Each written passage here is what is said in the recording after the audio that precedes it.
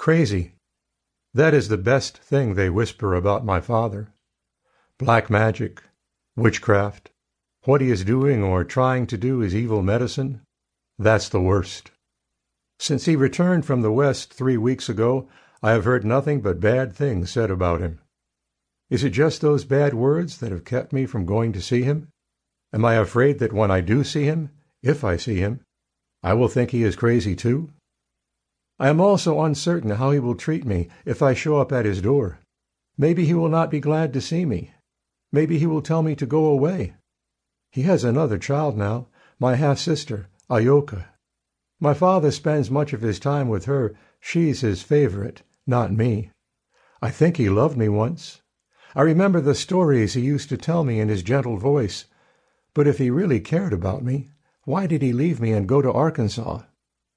Why have I never heard anything from him during the years he was gone from our town? Others of our people who emigrated to those western places have sent messages by way of the traders and missionaries who are always moving back and forth between our people. Some who have learned English have even sent written letters, but not my father, Sequoia. No word, either written or spoken, has ever come to me from him.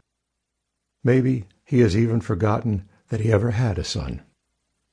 Still, despite all my uncertainty, I have almost gone to where he is living at the home of his second wife. Last week I walked halfway across town toward their cabin before I turned back and returned to my mother's cabin. How long will my father be able to stay here? Some say that if it was not for the fact that Agili, who is now the chief of our town, was my father's cousin and oldest friend, he would have been forced to leave, or worse. I worry I will not get the chance to see him before he is driven away. I tap the chunky stick I am holding against the ground. The ground sounds hollow as I do so, almost like a drum. It still holds the cold of winter inside it, even though it will not be long until the leaves return. I don't mind the cold. I know the song to keep frostbite away before going out to hunt for food when it is cold. It's the song that calls on the deer whose feet cannot be hurt by frost or snow to share that power with the hunter. I start to sing it to the rhythm of my stick striking the ground. Shunka-wee-ya, shunka-wee-ya, shunka-wee-ya, shunka-wee-ya, so, so, so, so.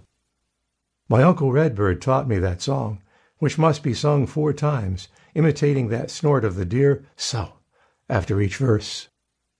No boy's uncle could have been a better teacher.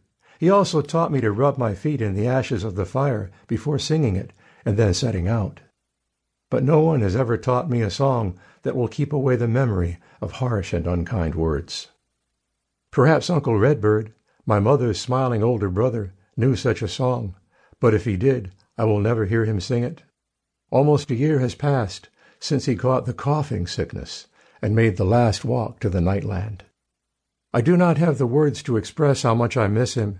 Remembering him just brings back the pain I felt when his spirit passed from us. I need to turn my thoughts elsewhere. Sitting here on the steps of my mother's cabin, I can hear her moving around inside. She is making more noise than she usually does when she is cooking, banging the rough wooden spoon I carved for her against the iron pot. She is making squirrel stew. That's no surprise to me. I am the one who sat patiently under the oak trees as great sun walked slowly up into the morning sky, casting her light down on me through the leafless branches. As always, I had taken 6 long blowgun darts with me and 1 short one. I had already fired that first short dart at random, sending it off into the woods as an offering, and for good luck. I held my long blowgun steady, pointing it up where I knew the squirrel would appear. Only my lips moved as I imitated its call, knowing its curiosity would be too much for it. Soon I heard the scrabbling of the first squirrel's claws against the bark high above me. I drew in a deep breath, and then, as soon as it leaned out from the trunk to peer down at me, whoot! My aim was true, and the first squirrel landed at my feet, its heart pierced by my dart. "Slowly," I said, placing a little tobacco next to it as my uncle taught me to do. "Wado." I picked up the leaves which had been marked by the squirrel's blood when it fell, and placed them at the base of the tree where I could easily find them. When my hunting was done, I would make a fire and take all of those leaves and burn them. In that way, I would both remove the traces of my hunting and make an offering of thanks to the ancient fire. When a hunter remembers to do as I was taught by my uncle, then he will be successful. The game animals will take note of his proper behavior and agree to give themselves to him. Then, with that first squirrel's warm body inside the game bag slung over my shoulder, I had moved on to the next tree, where I knew I would find another squirrel. As long as I always take care to say thanks in the proper way whenever I take an animal, I will not have to worry about Awi-ushti. Awi-ushti is the little white deer who is the guardian of all the game animals. Whenever he comes, as he always does, to sniff at any blood drops left behind, he can tell that I have spoken the proper words, given thanks, and shown respect. He does not follow my trail to send me bad dreams and make my hands twisted with rheumatism so that I can no longer pull back a bow or hold a blowgun steady, as I did when I shot each of those 4 fat squirrels.